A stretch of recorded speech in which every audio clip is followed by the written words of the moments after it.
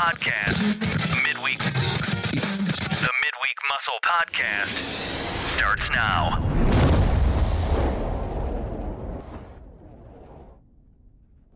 Hey, good people. This is Jay-Z bringing you your dose of the Midweek Muscle. Good morning, good afternoon, good evening, or whenever you're deciding to listen into this podcast. Number one, thank you for tuning in. Number two, we're so happy to have you.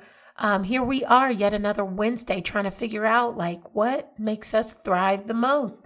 More importantly, if you're here for a second or third or fourth or fifth or sixth time, it's worth you knowing that none of this is possible without you. And so I can't share it enough. I just can't say it enough. This is why so many of these opportunities to get in front of you are so important to me, because it's our fellowship time. And honestly, I look forward to it, even though it comes around so fast.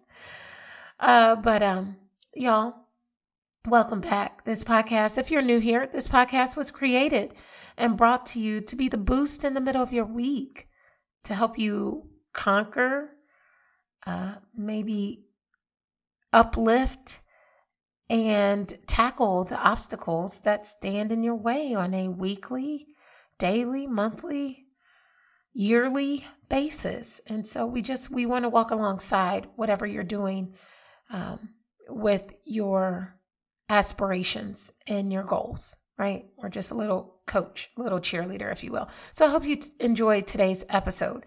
But today we're going to talk about truth, right? More about the truth. What is it? How does it impact us? Why does it matter? And I just have to say it, good people, whatever truth you own doesn't necessarily own you. And this week, I'm going to take a deeper dive into that idea of truth and habits as they relate to that quote unquote truth. And this conversation this week is actually being served up as an adaptation from the book Stop Doing That Shit, right? By Gary John Bishop. That's the name of the book. And it says End Self-Sabotage. And again, it's by Gary John Bishop. And so there are parts of our truth that, just jumping right in, there's parts of our truth that we had absolutely no control over. Right? Let's name a few. Where we grew up, where we were born, the socioeconomic status of my family, race, what era I was born in. So obviously your age, you kind of don't have control over that, right? So what era I was born in, whether it were the 50s or the 60s or the 70s or the 80s or the 90s or the 2000s, right? Just, you don't get to pick those things. And somehow, some way, it could be easy to claim to be a victim to those truths that you just had no control over. However, you're still on the hook, good people. You're still on the hook for the quality and success of your life and the aftermath of your healing and the process thereafter. You're still on the hook for those things. So while I could very much blame my inability to have access to tech in my youth years, which is why I'm not a significant and grand coder today. Well, there are aspects of that are true, but I'm still on the hook for what my outcomes are. I'm still the one that should be in charge for what those outcomes look like. And so in the book, when Gary John Bishop was talking about this sort of sequence of the truth, he went on to talk about how there are so many things that can impact my perspective of how I'm living life, including this concept by Martin Heidegger, a German philosopher who is known for his contributions on phenomenology, hermeneutics, and existentialism. So, whoa, those are crazy big words, crazy, crazy big. I know. Did that even make sense? So, I used to study philosophy, and it just makes me perk up because I enjoy the deep thinking stuff.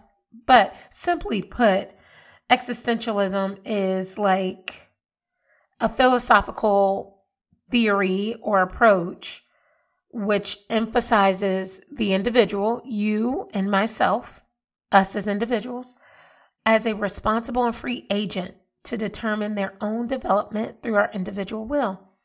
Simply put, we have the ability and the agency to make choices that develop ourselves. Boom, drop mic, right? Why I gotta be all linguistic like that? Have you ever sat down and read a philosophical text and felt like, why you got to say all that? Why couldn't you just say it like this, right? I feel like that all the time. But anyways, thank you for sharing in my sentiment. But anyways, Martin Heidegger talks about this concept of thrownness. And this thrownness is everything that I mentioned before, is the set of circumstances we were raised with and that they were out of our control.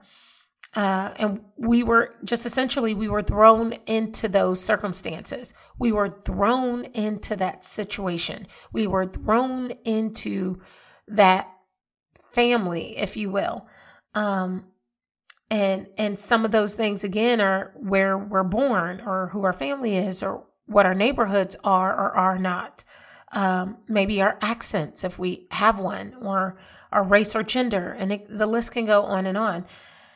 We were forced to adopt those circumstances or those situations. And to no fault of our own, we just had to make it work, right? There's a part of us that just had to deal with it and come to terms with it as we were living it. And that could be equally known as acceptance, right? We don't have to agree with what we went through, but it is a process that we may use so that we don't give up. It also means we have to recognize what it is and what it is not. He goes on to talk about how much we get caught up on our truth, but that's my truth, so I'm living by my truth, which is great. That's great, but your truth is only one perspective of who you are. Your truth is only the construct by which you've experienced. Your truth could be the thing that is limiting you from greater and better and beyond. Now that was interesting to me, good people. He goes on to talk about this idea of acceptance, and that acceptance is just simply understanding what things were and what they were not, right? If something terrible happened, or you were forced into a situation, or something devastating has happened to you, again, accepting it for what it was, but that it doesn't have to have a stronghold over your life unless you allow it, right? And so he moves on to talk about it. He said acceptance of anything could be a pathway for change if you want it to be. It doesn't mean you agree with it. It just means that you can see it for what it is and what it is not, and what purpose it either will or will not have in your life currently. Because after all, it happened, which means it occurred in the past. And so, good people, we can end up burdening ourselves by trying not to accept things as they actually are. Self-sabotage. That's the epitome of self-sabotage. Even if you work to pursue that dream or run that business or achieve success, like massive success while doing it, we can still burden ourselves by trying to not accept things the way they are, or like blindsiding, maybe that's denial, or by accepting things that really just are not, at least are not anymore. And I know that was a bit complicated. So he goes on, let's try to simplify it here. There's another French philosopher, Jean-Paul Sartre. And he is known for his quotable quote of, freedom is what we do with what has been done to us.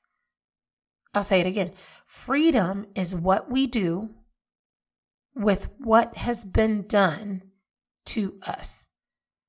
So again, some of us have been through some terrible, terrible, terrible, terrible things that you just don't even want to mention because you were thrown into a situation that you had absolutely no control over, and it just happened to you.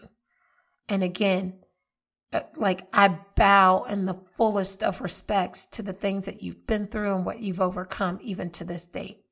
And there are just some things where it's just unfortunate. It's an unfortunate disposition. It's an unfortunate set of circumstances, which I'm sure all of us can think of a time or two where it was unfortunate. There's some others of us that have a lifelong of those unfortunate circumstances. And so for that quote is very strong, and simply it's because we've gone through many things, we've seen things, and some of us have made many things out of absolutely nothing. And we can be tired. Like right now, I'm tired, right? And that's okay. You should rest. But while you are resting, the facts are this: no matter what you've been through, those experiences do not define you. Whether they be failures at work, at home, in relationships, and beyond, those relationships do not define you. Those processes or situations or circumstances do not define your very existence. The person you are today is not a function of what happened to you in the past.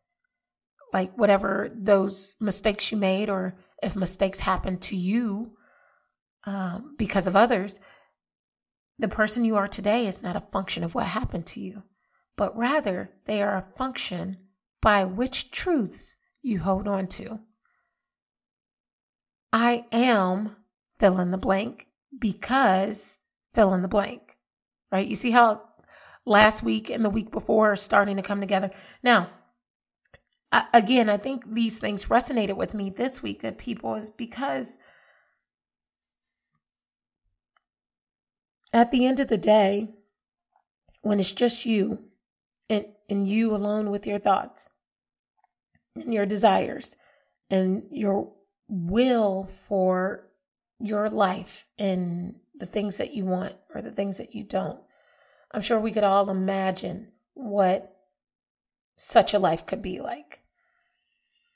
But then there was something that was really strong that stood out to me when I was going through the book, and it was just this idea of maybe the truth that I am operating within is the truth that is also holding me back. And I can resonate with that, because if I'm not comfortable with something, I may not be so willing to go out and try to be new at it, right? I had a conversation with a friend a couple months back, and this friend so willingly highlighted to me, like, hey, I was afraid of failing in front of people, so I just didn't try. And that hit my core. And a part of that person's truth was, I'd never done this stuff before. I didn't grow up with all that education and knowledge, and I just don't feel equipped. It wasn't until they got in there and started trying that they realized, hey, I can be good at this. I don't have to live under the umbrella of I have no education and therefore I cannot be good. The same truth that person was willing to operate in was getting ready to ruin them from an opportunity to earn better money and a better situation, all from holding on to their truth. So I challenge you, good people, when you think about it, your truth only belongs to you. It's your version. It's established. There's no erasing your truth. You guys are the kings and or queens or gender neutral persons, gender fluid persons who own your truth. However, and this could be a bubble burster, your truth is also just one angle of the perspective, unfortunately. And that's hard, right? Because I'm if you know me personally, you know that I love going on record saying straight facts or something like period, right? Because I'm just making a point. But through and through, even though I'm making those points, it's still just perspective. Again, all I aim to ever do is add value in the form of perspective, give you another way to see how you can get over that obstacle or that barrier. And sometimes it may prick a little bit because it's growth never happened in the comfort zone. It always happens when you're pushed outside of it. And sometimes that push outside means that I have to stop operating within some version of the truth that I know, right? One thing that we do know is that our truth, no matter what it is or what you've come from or how you've built up and on from here, is that your truth lives on through you. And if your truth lives on through you, not only do you see it from your lens, but it has the power to either empower or victimize. And so again, I say, like this week, as we look at it, you're on the hook. You're on the hook for how your truth lives out through you.